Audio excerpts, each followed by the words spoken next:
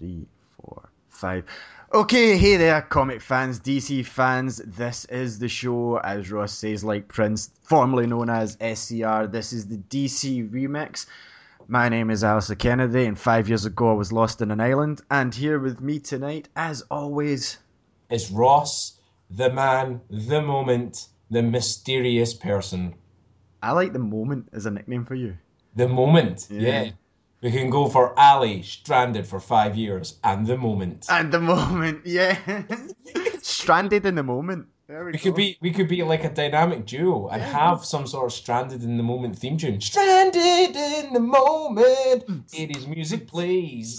Yeah, we could I just be like totally that. montaging it up. It'd be awesome. Yeah, and it has to go like swirly screen style, like Batman 60s. Yeah, fuck you, Joel Schumacher. We can do this better. And we're the moment and the 5 year stranded. Yeah. Oh man, Oh yes. that's an awesome new shock jock DJ nicknames, even though we're not shock. I know. Yes, that's it. Let's get down to the club tonight. Yeah. Stranded in the moment. Spin some discs. Is that not Yes. what they say these days? Is that what the cool kids? On Spin the some the discs. Wheels of Steel, I believe they call Oh, the Wheels of Steel. Mm. Oh, that's actually a good one. That's better than the moment. Eh. Oh. Anyway, we're getting ourselves confused with the whole moment and 5 years thing. Yes. But yes, welcome everybody to DC Remix, formerly known as Starling City Radio. Today we have decided it's been a long while since both of us have been on the air, a very long time actually, to be honest. Yes. And we think that it's good to look at the DC universe as a whole because it's a massive shake-up that's happened, critically, fan-wise, and if you think about it, this is the first time that we're seeing the stumbling steps into the DC extended universe on a cinema level. We're used to Multiverse. yeah, we're used to Arrow, we're used to Flash, we're used to Gotham, and we're used to Supergirl, which, to be honest, it supposedly is getting better. But for movie-wise, this is our first ever DC movie since Man of Steel. So I think it deserved a podcast, Ali, didn't you? It's not the podcast that they wanted, it's the podcast they needed. Exactly. Look at you, I set you up right thing. We're back and forth, this one, back and forth. Yeah. Okay, so we should get down to business. Let's just get straight into the meat of it. Yes. Batman versus Superman. Yes. Dawn of Justice. I totally forgot that was the subtitle until after I saw it. I just kept on calling it BVS. Yes. Batman versus Superman. I know. So, Ali, Yes. what did you think? Well, the biggest disappointment was who was Dawn in this? Well, I don't know. I thought that might have been the secretary, you know? Oh, maybe that was... Oh, no, that was Jimmy Olsen. Oh, actually, that's our first thing we should say before we get into it. This is a fucking spoiler show, by the way. So if you're listening to this for some reason you haven't seen Batman vs Superman, which makes no sense whatsoever, No sense. you might want to turn off now and just go away. But yeah, it's a proper spoiler thing. Yeah. So what I was going to say is that I thought Dawn might have been the person in the African scene, but then I forgot is that supposed to be Jimmy Olsen? Did they kill Jimmy Olsen? They killed Jimmy Olsen off without really properly introducing him, and I didn't even know that was Jimmy Olsen. I know the story kind of goes. Zack Snyder said that he'll have more of an introduction in the Blu-ray release with the extended version. So it kind of sucks that Zack Snyder just seems to hate Superman characters. Well, of course. He killed 3 in this movie. Well, in all honesty, Superman is the most boring superhero that's ever existed. And this film literally proved how boring he can be. However, though, I'm absolutely loving the fact that Warner Brothers and Zack Snyder seem to be using this extended cut as an excuse. It's like basically everything that's gone wrong. They're like, don't worry, it all gets fixed in the extended cut. It's as if they're like frantically trying to re-edit the entire film between now and July for the Blu-ray release. You know, so you were saying like, what do I think of it? Okay, so overall, right, I wasn't the greatest fan of Man of Steel, but then again, the only Superman related thing that I did enjoy was Brandon Routh playing him for 1 and Smallville for 2. In this movie, the critics had slated it. I mean, they'd rubbed this to the ground. I seen fan reviews and stuff, and I was like, man, I really need to stop reading reviews. And I watched this film. I've seen it 3 times now, and holy fuck, like, it was a film that was only 10 minutes shorter than The Dark Knight Rises, and The Dark Knight Rises, like, I watched it at the cinema and I got up and I was like, I need to go to get some more popcorn. I'm so bored. It dragged on at certain scenes, especially when Gotham was under siege. This film did not have one moment where it dipped and went, okay, hurry up with this shit at all.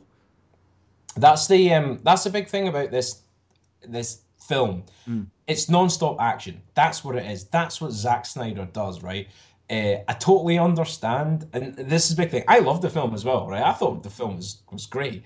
But I do understand, accept, appreciate, and agree with all the criticisms that it's got. But see the slating it's got. There's no way that it deserves the slating that it's having. There are films out there that are far worse than Batman versus Superman that are praised, like Iron Man 2, for example. That was a shite film. Terrible.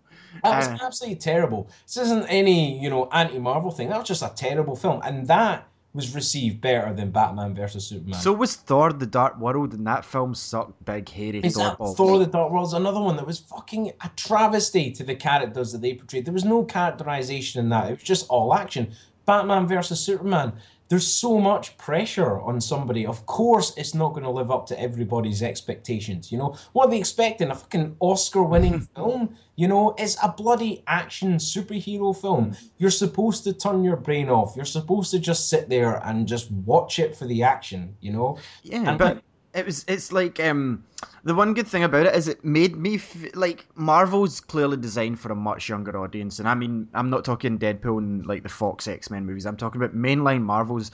Sure, most of the movies are 12s, 15s, but it's designed at a younger audience. This one is not fucking made to sell toys. It will sell toys, but it's a gritty, adult-feeling comic book movie, and that's exactly what DC should be doing. Like in my mind. Yeah. This is the other thing as well, is that, people still think that like the characters Batman and Superman and Wonder Woman still all live in the comic side of things, still all live in this, goody two shoes, lovey dovey, everything's all fine and rainbows comic universe. But see, if you read the comics that they have since the New 52, it's dark as fuck. Like, I'm sorry, but if I had a kid who was 10, 11 years old, I'd be asking them to read Batman from the 70s and watching the Batman TV show, not fucking the shit that Scott Snyder's been writing, which is phenomenal, by the way. But my God, some of the stuff, I mean, even take back to the 80s with Killing Joke. Oh, yeah. You wouldn't let, like, a 10, 11-year-old read Killing Joke with all the sexual abuse and fucking, crazy BDSM that Joker has in store for Commissioner Gordon. But so, like, you're totally right. I think the problem is that I think Warner Brothers are in a moment where, like, yes, they want to have this dark, gritty, almost R-rated world, but they're still trying to market it to more people. And I think because of that conflict, you can really see that resonate throughout the entire film, where you can tell that Zack Snyder wanted to do more and wanted to show more and has filmed more and wanted to reveal more that was more dark, grey, swearing, boobs of the bathroom scene is what I'm really hoping for. And, more of Batman, well, when I say killing, collateral damage. We'll get onto that point sooner or later. So, I think that he's basically trying to do a kingdom of heaven on everybody and just release this director's cut. And everyone's kind of going along, oh yeah, that's what we should have seen. And the reason he couldn't have done that before is because I reckon the Warner Bros. Executives were kind of like, oh shit, we didn't realize how dark and shit you were making this. You're going to have to re-edit that in order to make it more appealing to the early teens people instead, so that we can market everything to them. Yeah, I 100% agree. Like, you can tell from watching it that at some scenes it was not held back. Like, it's not like you can blatantly see where it's been cut, but you can tell that the scene could have progressed further with a bit more violence. I hope, and sorry, this is just jumping forward to September. I hope when Suicide Squad arrives that August they 5th, don't. by the way. Sorry, August 5th. Okay. Yep, August 5th. So August, I hope that they don't. I think they will hold back in that, but they really shouldn't for a film like Suicide Squad. I think with Suicide Squad and Wonder Woman, it's going to be interesting to see how it pans out, in the sense that this will be the first DC film we've seen that hasn't been directed by Zack Snyder. Like, he's set up this dark and gritty world. I'm really looking forward to other directors being able to be like, right, okay, I'm in this dark and gritty world.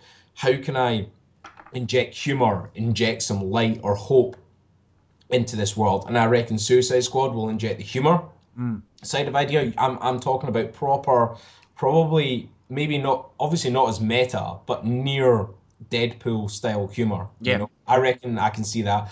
But then I can see Wonder Woman injecting this sort of like the hope, the light. You know, I mean, Wonder Woman is golds, Well, yellows, whites. in a way, they kind of need to, Ross, because as you know, Superman's kind of meant to be the beacon of hope, like shining farm boy, wholesome goodness, and in this, he's like trying to outbrood Batman in this series.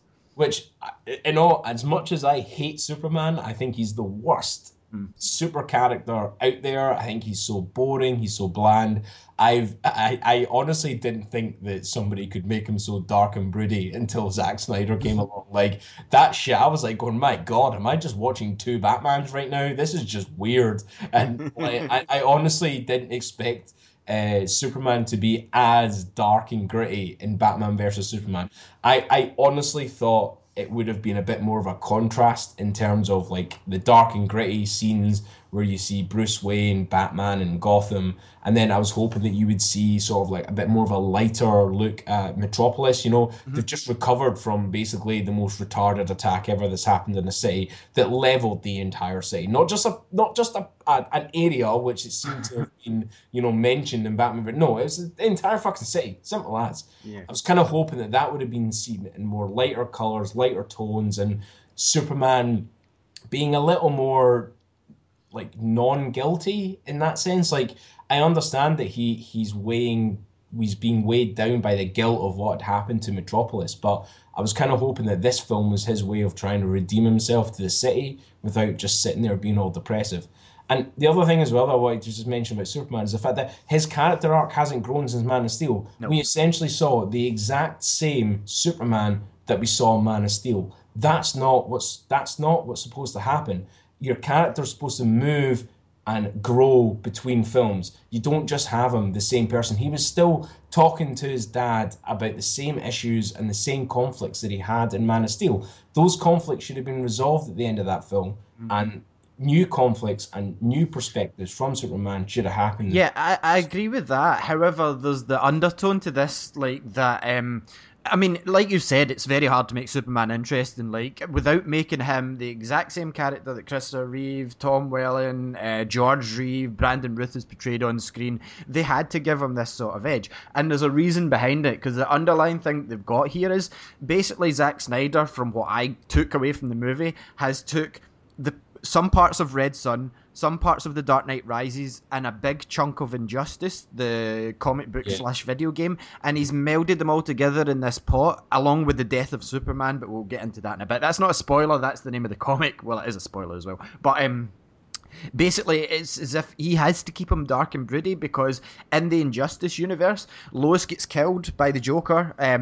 He forces Superman to kill her by making him think that it was Doomsday, I believe. And he kills the Joker and decides, right, enough's enough. It's time for some heavy-handed world governing. And we see people are saying it's a dream sequence. In the movie, it wasn't. It was the Flash showing showing Batman the future, where we see him in the Red Sun style get up, and he's trying to buy kryptonite in the black market, and it's a scene everyone get confused about in the trailers. And yeah, it wasn't explained a lot in the movie, or there was no lead up to it. He just kind of blanked out, and he's seen this, and then he's seen the Flash kind of in the Speed Force saying, Lois is the key, you need to bring us all together. That to me says that the Flash was showing him it, rather than it being this nightmare sequence that everyone's calling him.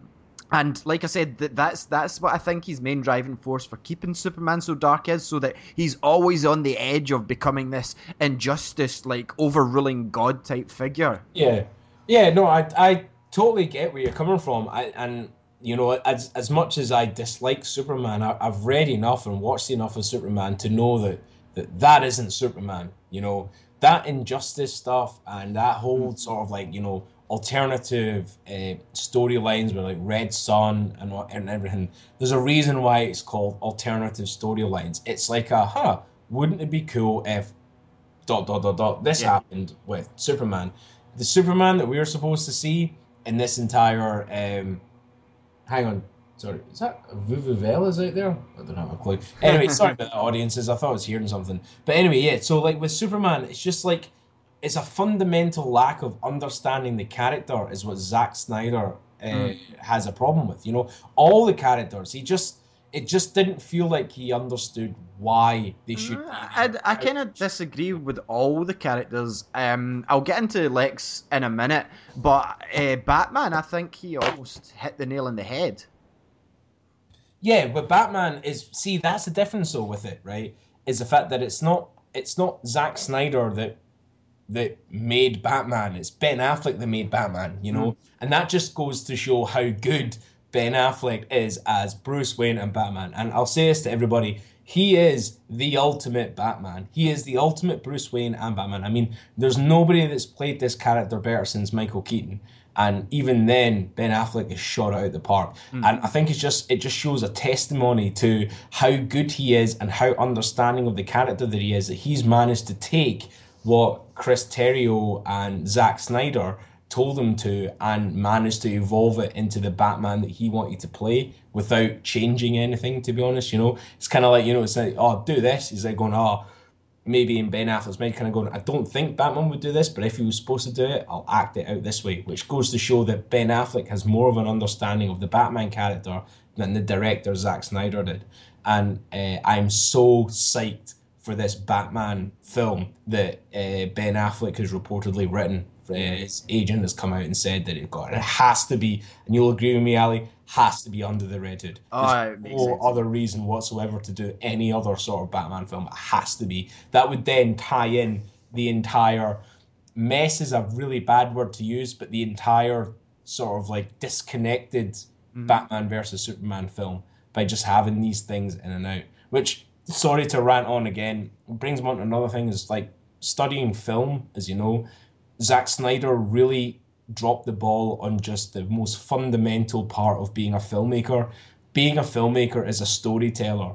You're supposed to tell a story. What I've found is that everybody who's trying to reason with things that have happened in the film or is trying to make sense of something, they're extrapolating. They're going, oh, it's because Flash did this and this. That's why he did this in the film. Oh, the reason why Batman is killing is because Robin must have died or Robin's died and he must be doing this, this, and this. You know, people are having to fill in the blanks. And as a filmmaker and a storyteller, you've failed if your audience have to fill in the blanks rather than, you know, get told what's going on, you know. And I think, and I'll quote a friend of mine, Gordon, he basically said, it's like watching a film that's been made by someone with ADHD.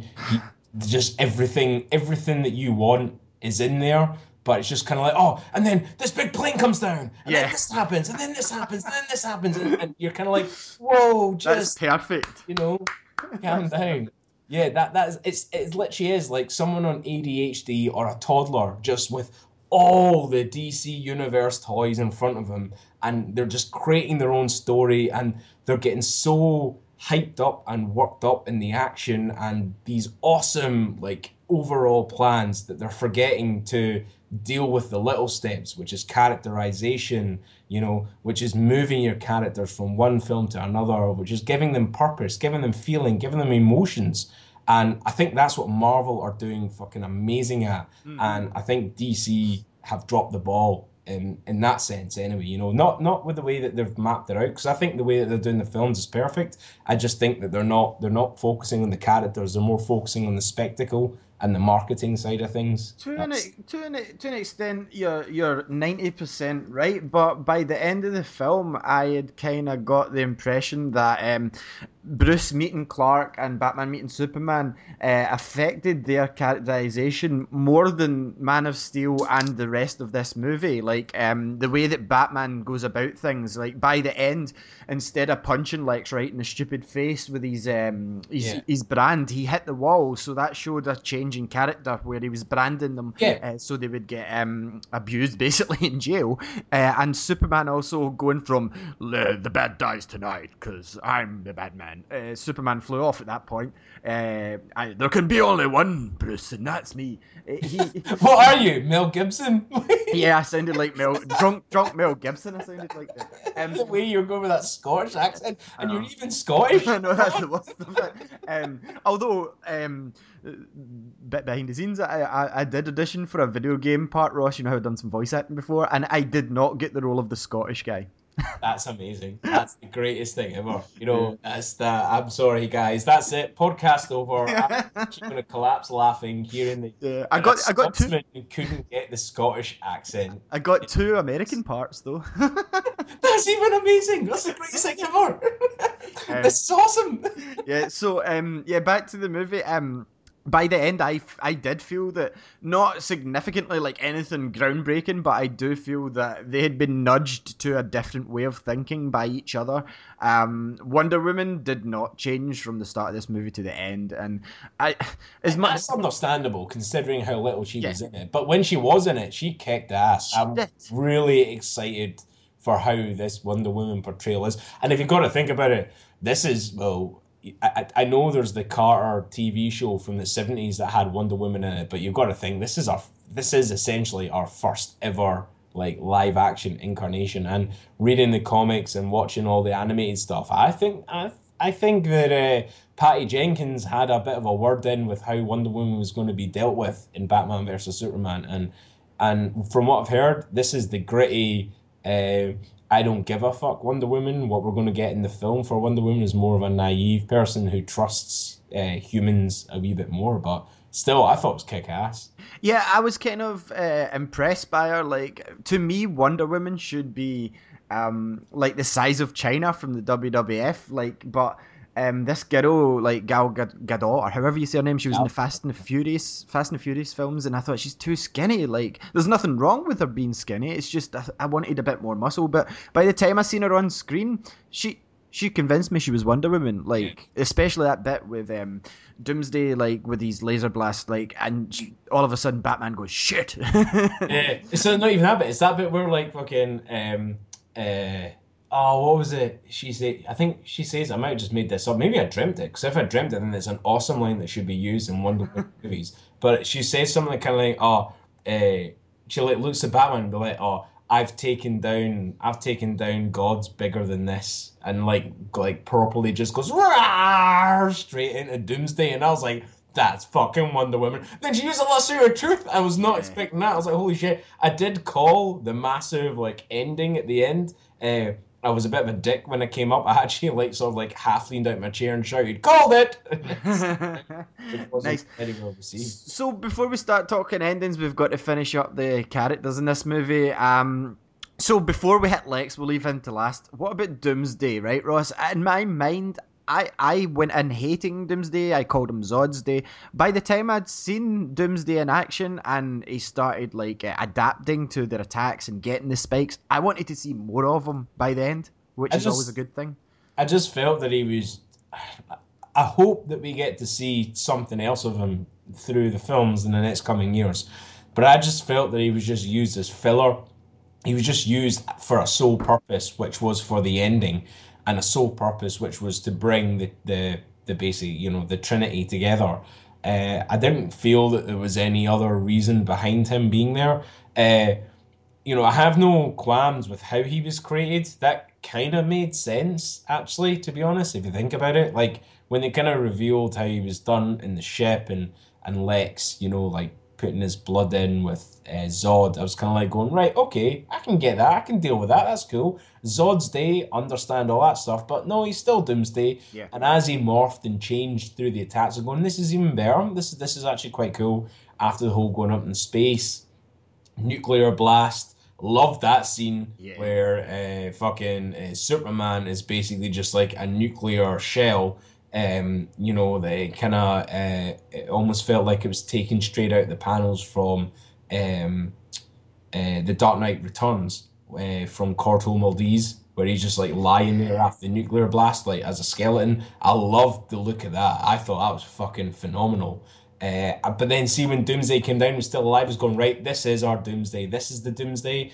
And yeah, I don't know. I mean, I'm kind of like 50. I'm 50-50 on a lot of the stuff in the film, but I'm 50-50 in Doomsday. I mean, if that's it, Doomsday's done, finished, that's it, gone, then I'm going to be pissed off because I felt that they need to try and give him a bit more depth by maybe bringing him in a future film. Mhm. If he gets brought into a future film, then it would make sense why he was in BVS. Right now, it just feels like he was just filler in order, like he was just the excuse to get the Trinity together and to kill, well, to do the ending. So, you Yeah. know, That makes sense, and it leads perfectly into my thoughts because we're going to talk about Lex Luthor here, right? This was a controversial casting choice. It was Jesse Eisenberg, who, as we know, played Matt Zuckerberg in the Social Network, and he basically, Zuckerberg. yeah, he whatever his fucking name is, I don't use his stupid Vince social. McMahon. Yeah, I don't use that network. So.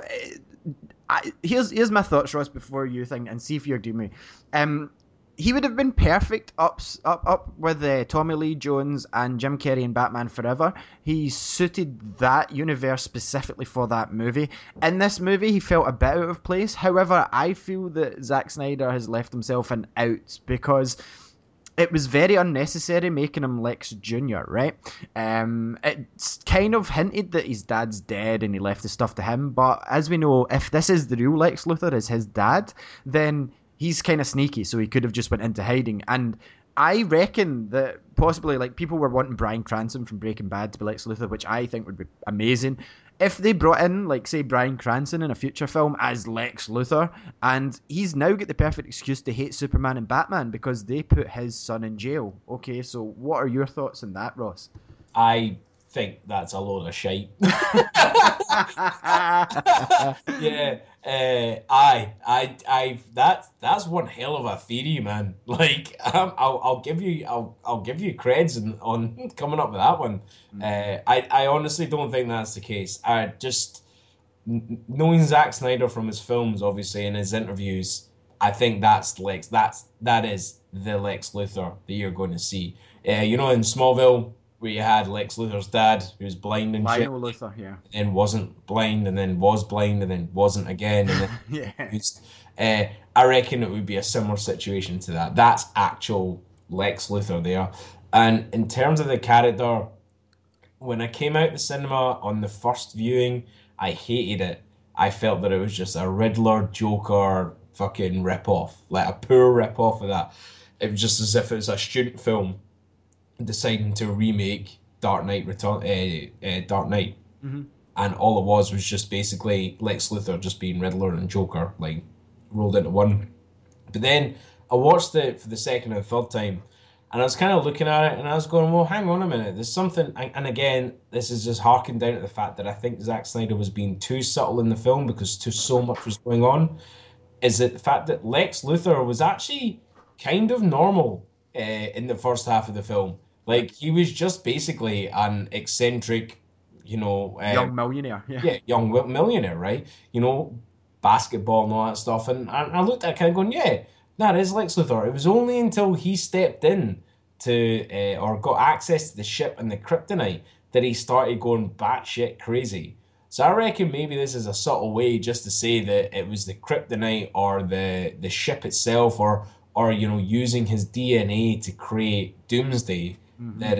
that's just made him break down and become insane at the end of the film. Well, Oh. I could see that, but the part that I'm kind of like, why call him Lex Junior at all? Like, why not just call him Lex Luthor? Because in Smallville, he was Lex Luthor, his dad was Lionel, and it made sense because it was in Superman's younger days. Yeah. Whereas in this movie, he's specifically Lex Luthor Junior, which means his dad would have had to be Lex Luthor Senior.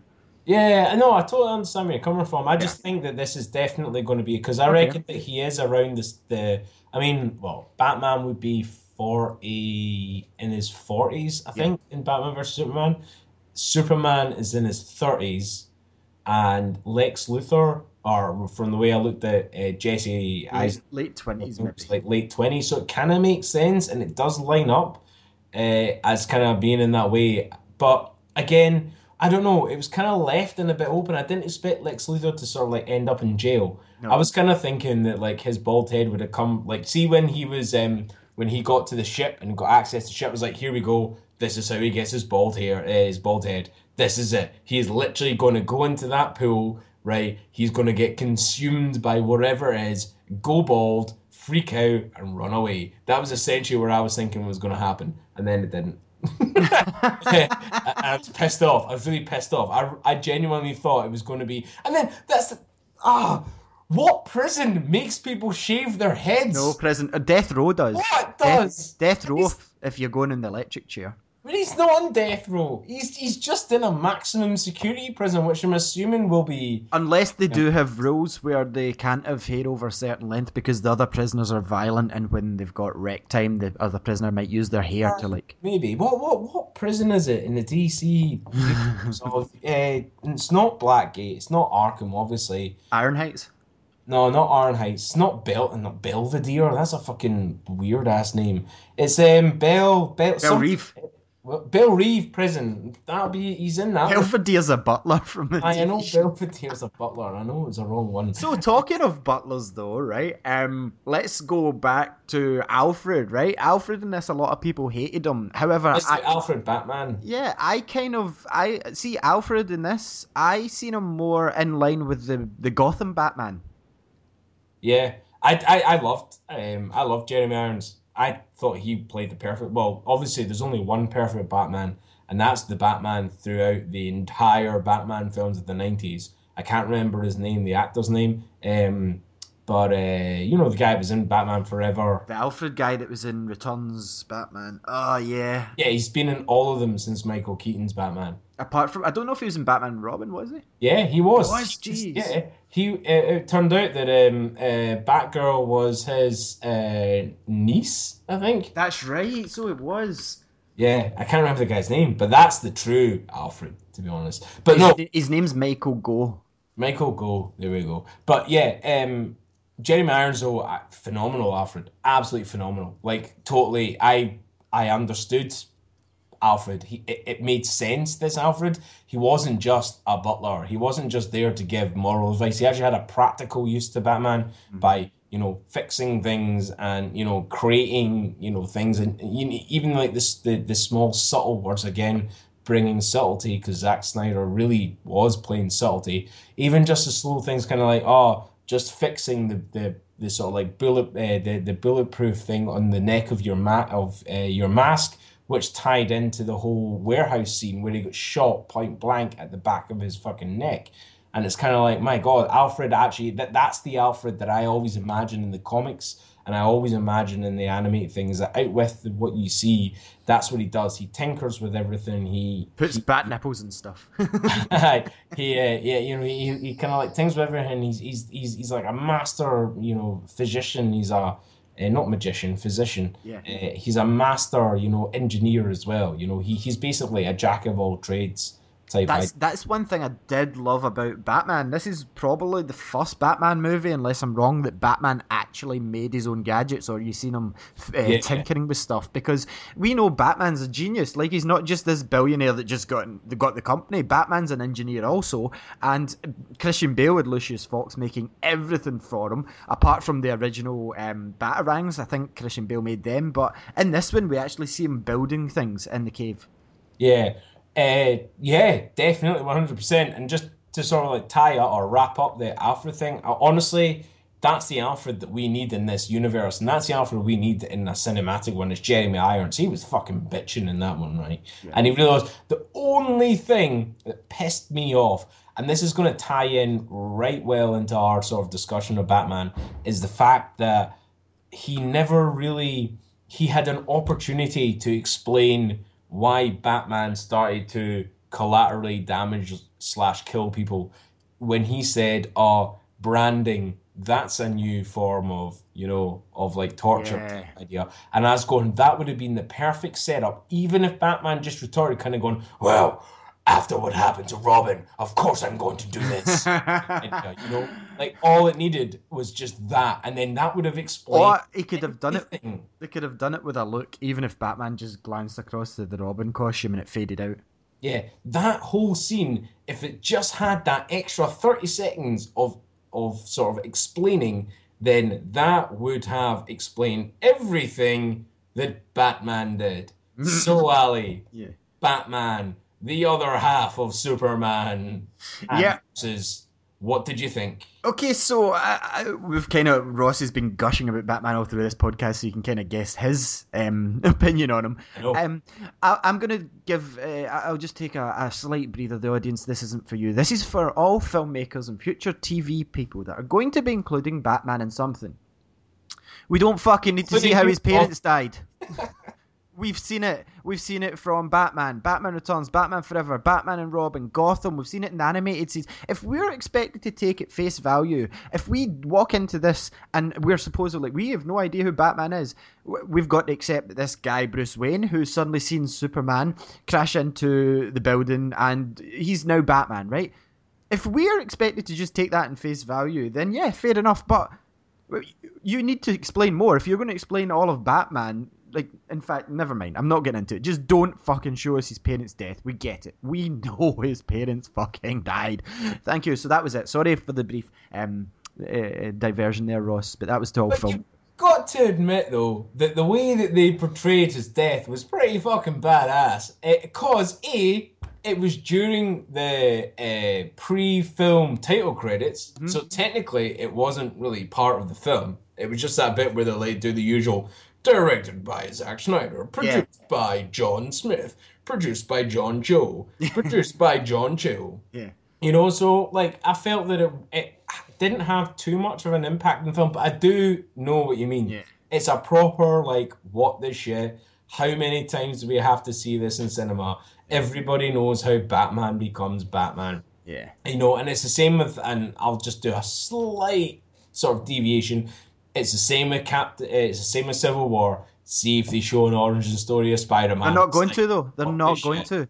That's the thing. Exactly. And we've had less of Spider-Man in movies. We've had two versions of him. The Sam Raimi movies, and we've had the more recent ones with Mark Webb. And they've already said, even in his standalone movie, it won't be an origins. We don't need to see his origins. He get bit by a spider, the end. Batman's parents died, he went mental, the end. We've got Gotham explaining it all, and it's 2 seasons into explaining it just now. But that's a total thing. My opinion on Batman himself... I thought Ben Affleck was going to do a Clooney because effectively Ben Affleck's now kind of like the George Clooney figure of these days, whereas George Clooney was the George Clooney of the 90s.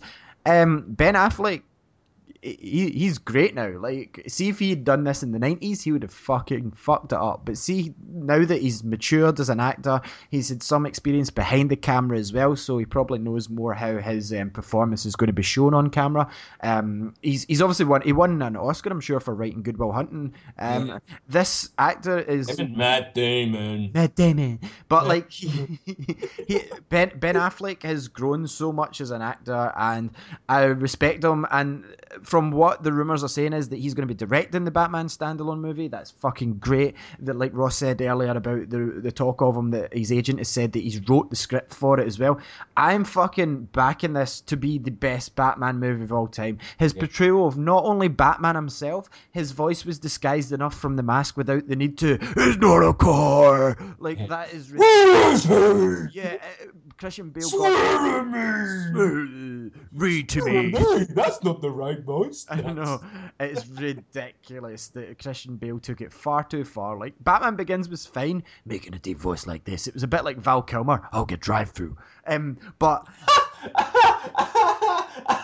I totally forgot about that line. Yeah, but... Sorry for that. But, I mean... God, I love those films. They have the greatest quips ever. Yeah, but Batman in this movie was done fucking... I'm not the greatest Batman fan, but I thought it was perfect for me. And talking of the greatest Batman fan that I know, I'm going to pass you on to him so that he can give you his opinion. Yes, well... Yeah, just to sort of like get a foundation on, I've read every Batman comic out there. I am behind on the New 52, and I'm getting myself up to Endgame and Batman Eternal and all that stuff, right? But I've read everything that you can think of Batman. Same with Green Arrow, Batman. To me, they're like neck and neck. I couldn't even choose who to be the greatest sort of hero to me. So for me, seeing this Batman, I had massive high expectations, proper high. Hearing that Kevin Smith broke down, and I use quotes, broke down in tears when he saw the the Batsuit type idea, and then all the Batsuit images that we saw weren't really in very like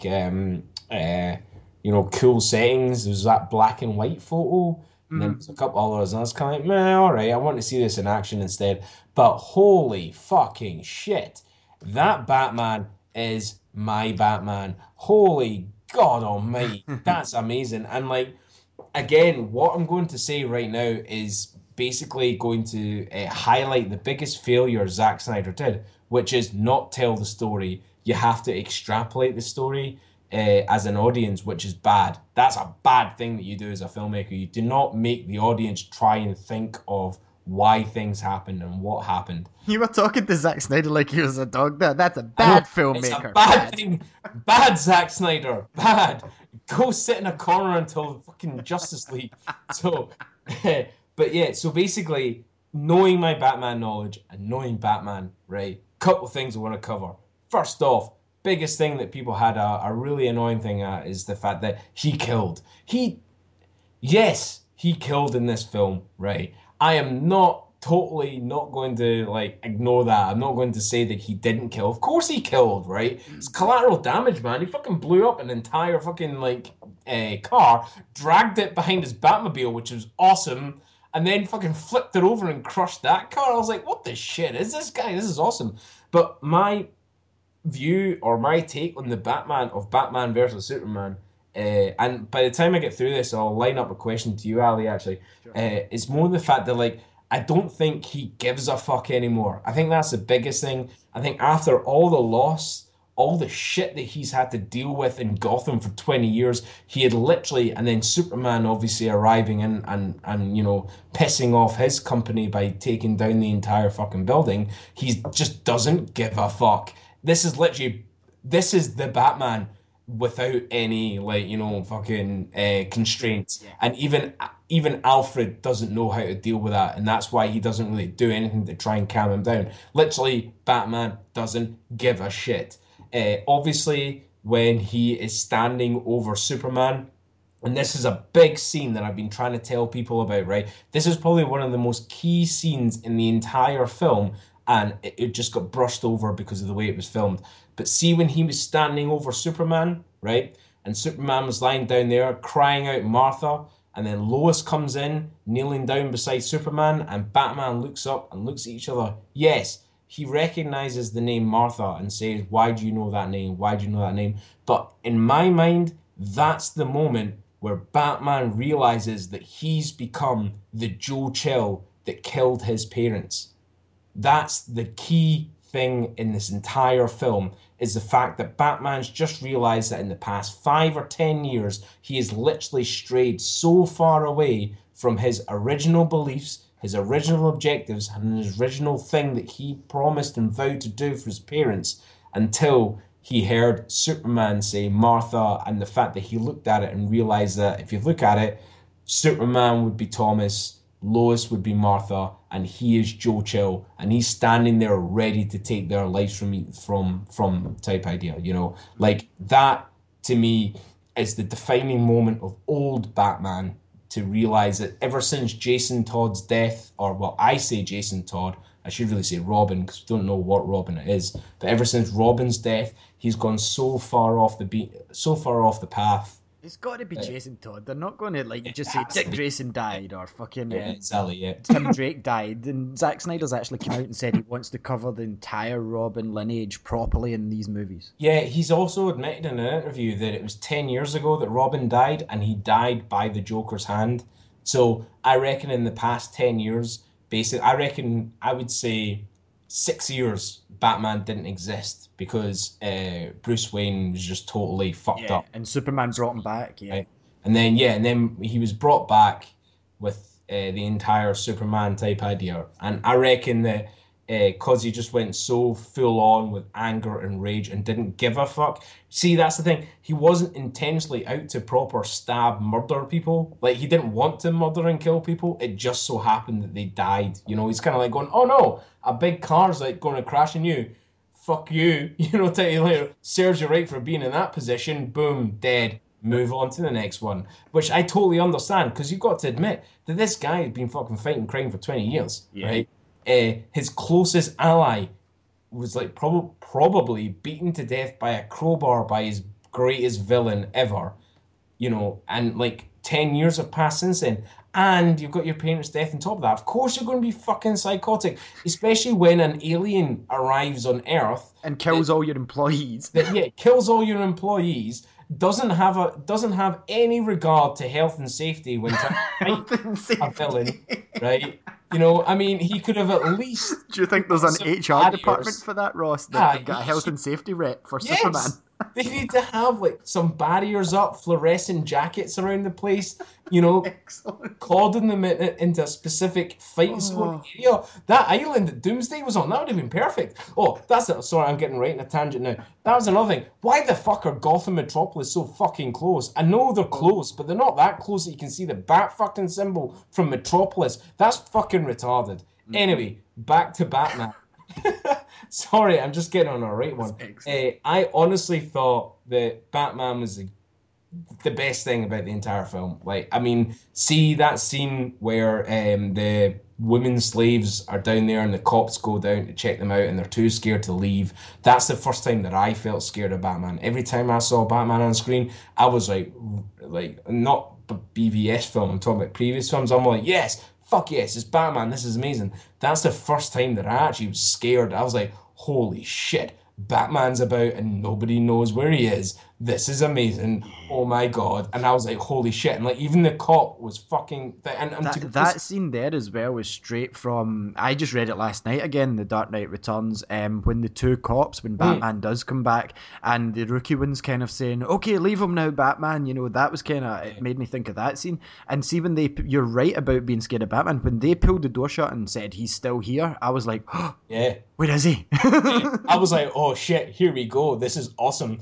And I was just like, oh my god, I'm actually now I understand why people would be fucking scared to shit at them. And see the cop that fucking like fired a shot at Batman, good on him, because I'm sorry, but if I had a shotgun and I was scared shitless, that's the fuck I would do, is like fucking shoot everywhere. And I love that thing where he's just perched at the top corner of the roof, and I was like, what the shit, man? And they look like a wee bat just fucking scrabbling away. Oh, it was amazing. It was so good. The way that they just filmed Batman and the way that his action scenes were just awesome. It honestly felt like, because I watched it in the IMAX first, and it felt like watching somebody play Arkham on an IMAX screen in the warehouse scene. Like, everything that he was doing was essentially straight out of Arkham, which is another thing, right? Nobody complained about the way that you kick the fuck out of villains in Arkham, yet everybody's taken like a freaky fit about the fact that, like, oh, he totally broke that guy's neck, broke that guy's back in that warehouse. And I'm like, of course, you've been doing it since fucking 2005 with fucking Arkham, haven't you? Jesus, man. Everybody in Arkham is dead, right? Although the detective vision tells you that they're unconscious using X, but you literally have cracked their back to the point that they will not walk again. And that's what happened in Batman Dawn. I mean, I'm sorry, but what do you fucking expect with Batman? Of course he's going to be put people in it. I did love the fact that, like, Batman sits there and says I know he didn't explicitly say he doesn't kill, but I love the fact that everybody knows he doesn't kill, yet he branded people who then get killed in prison. I was like, that's the greatest, like, like, deviation from not having to kill anybody. Like, don't worry, I'll just brand you and somebody else can do it. Like, that was very cool. It was micromanagement.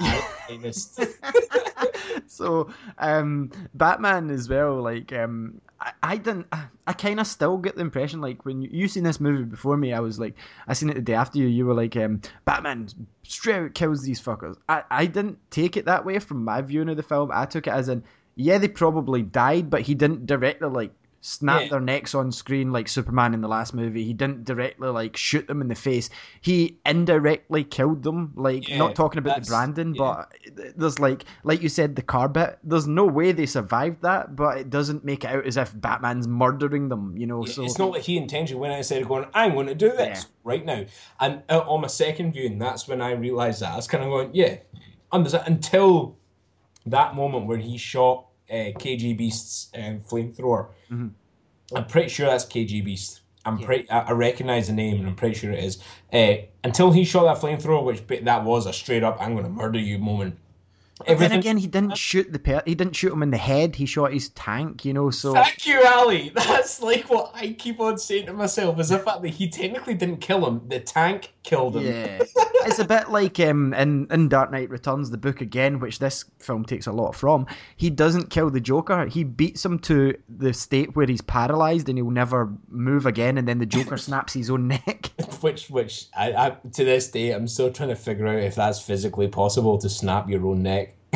Like that made no sense. Anyway, but yes, with the Batman, no, I'm in agreement with you. It was like collateral damage while he was trying to secure the kryptonite is the way that I look at it, you know. But though he was proper like insane and crazy, which was he was basically he was still keeping the Batman basic morals. He was on the fringe of you've probably killed that guy, but like you said, he's lost the I don't care. Like before, Batman would go and see the body and like maybe hang them up for the police or throw them in a dumpster or knock them out. Whereas this one, it's like he might be dead. I don't give two shits now. So I didn't get when I went into it, I expected to see like, oh my god, Batman's actually fucking killing people, but I didn't get that impression. I got they're probably dead, but I get it from his characterization that he's just lost it.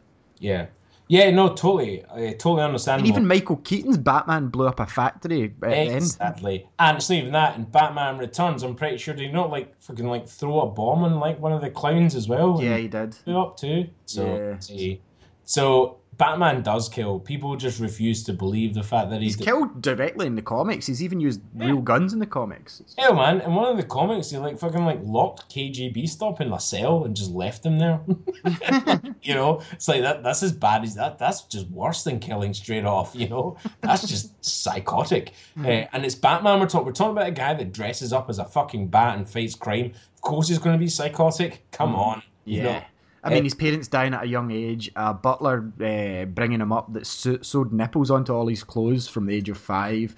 You know, like has a penchant of taking pictures of his backside. But... Yes. And then Chris O'Donnell arrives, and I was like, "Why are you? What are you doing? Why here? do you look so much like Stephen Amell?" Yeah. But yeah. Okay, anyway. So, like, as my overall opinion of Batman versus Superman, I thought it was a great film. Like. Anyone that listens to this and hasn't seen it yet, then we've spoiled everything for you. And we're not even got into the time travel stuff, actually, to be honest, but we'll leave that for another day. Yeah. But I just want to say to everybody right now, it's a great film.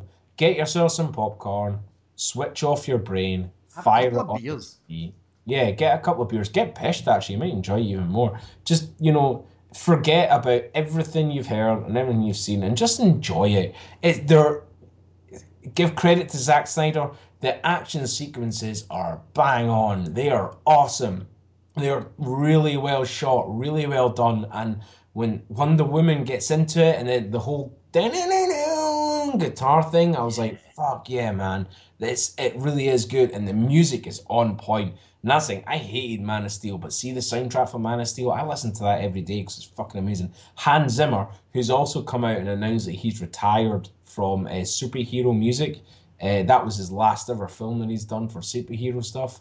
My God, he kicked it out of the park as well with that Junkie XL. Junkie XL. He done the remix. The only thing I know him from was the remix of A Little Less Conversation with Elvis. Yes. Yeah. So he seems to have been Hans Zimmer's like pupil and might be taking on the rest of the music. But my God, man, honestly, it's such a good film. And ignore the critics. Like the critics are just had their expectations far too high for what you could break it down to as a simple superhero brawl film. So what did you think, Ali?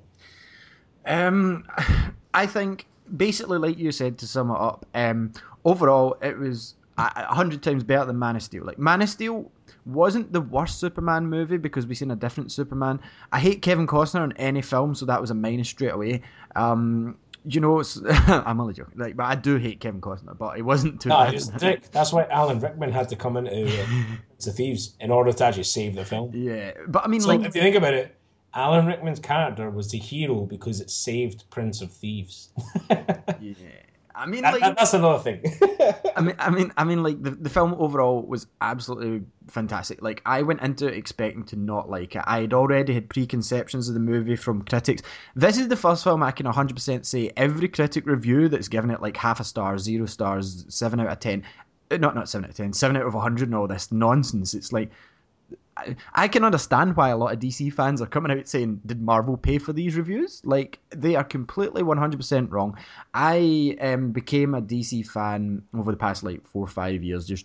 I was never a DC fan when I was younger. And now that I'm at the stage to watch this, when I've done some of the back reading, I've read, like, Red Son, I've read The Injustice, and, like, this film was almost like spot on for me. Like, yeah, Lex Luthor stood out a bit, but watch it another time and like Ross said, you'll see a different side to it. This is a film that requires multiple viewings, like 100%, but the first time you'll see it, you won't come out like, that was shit.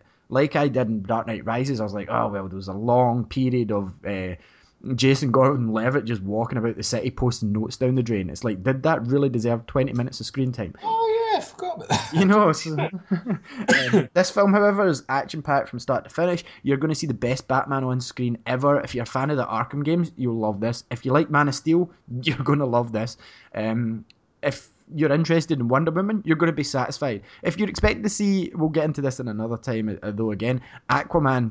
If you're expecting to see lots of the Flash, if you expect to see lots of Cyborg, you're going to be disappointed because you get maybe 30 seconds of each of them. But like I said, that's for another time. This film, all in all, I gave it a solid 8 out of 10 last week on on the 42 podcast. Now I'm giving it a 9 out of 10. I've given it 7 out of 10. See, I'm just over into this film from a film that I wasn't hyped about, that even my wife said, I don't really want to see it at the cinema, but I'll watch it. I cannot wait to see 3 hours of this movie, and I haven't said that in a long time. I mean, this is already running at like 2.5 hours, and I want to see another half hour.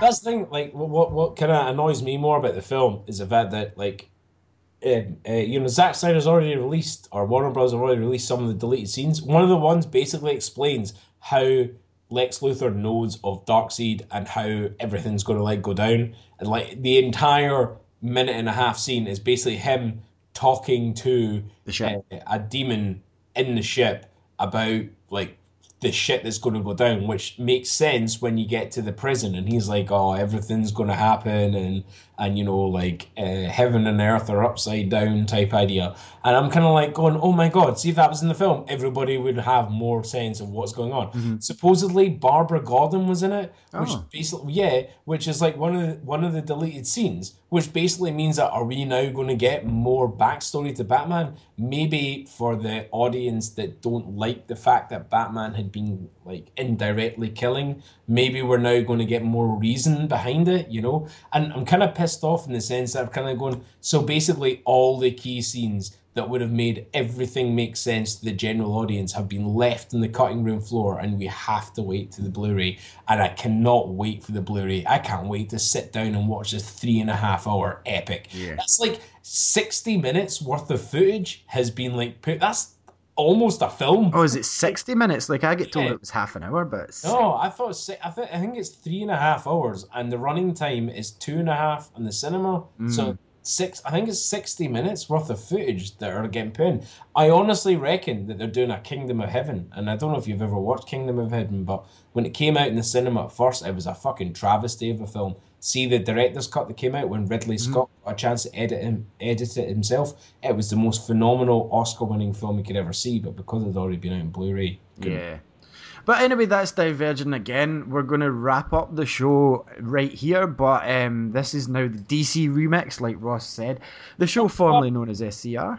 Yeah. DC Remix, I like that one. I think it's quite good, but let us know, listeners, if you have other better names than DC Remix. We can put it as in a placeholder for now. Yeah, it can be like Dawn of Justice. We can forget about it when the time comes. Yeah, we can just forget about the subtitle called DC Remix and just focus on the fact that it's like the moment and the guy that got stranded for 5 years. Yeah, stranded in the moment. Yeah, stranded in the moment. DC remix. Yeah, Stranded in the Moment's DC remix. That'll do for just now. But if you need to get in touch with us, you can tweet us at Starling Radio on Twitter. We will be changing the name of that over to Stranded in the Moment DC remix. We'll keep it at SCR until our next viewing, so that next recording, so that everyone knows that it's there. So, you know. Well, that was our Batman versus Superman sum up review. We're going to be doing more next time. It's going to be a bit of a different schedule, but stay posted on Twitter. I will update all you guys. I've got to say thank you very much for listening and tuning in. If you're a long time fan, we apologise that we've not been about, but we're working with the format. I'm sorry. It's okay.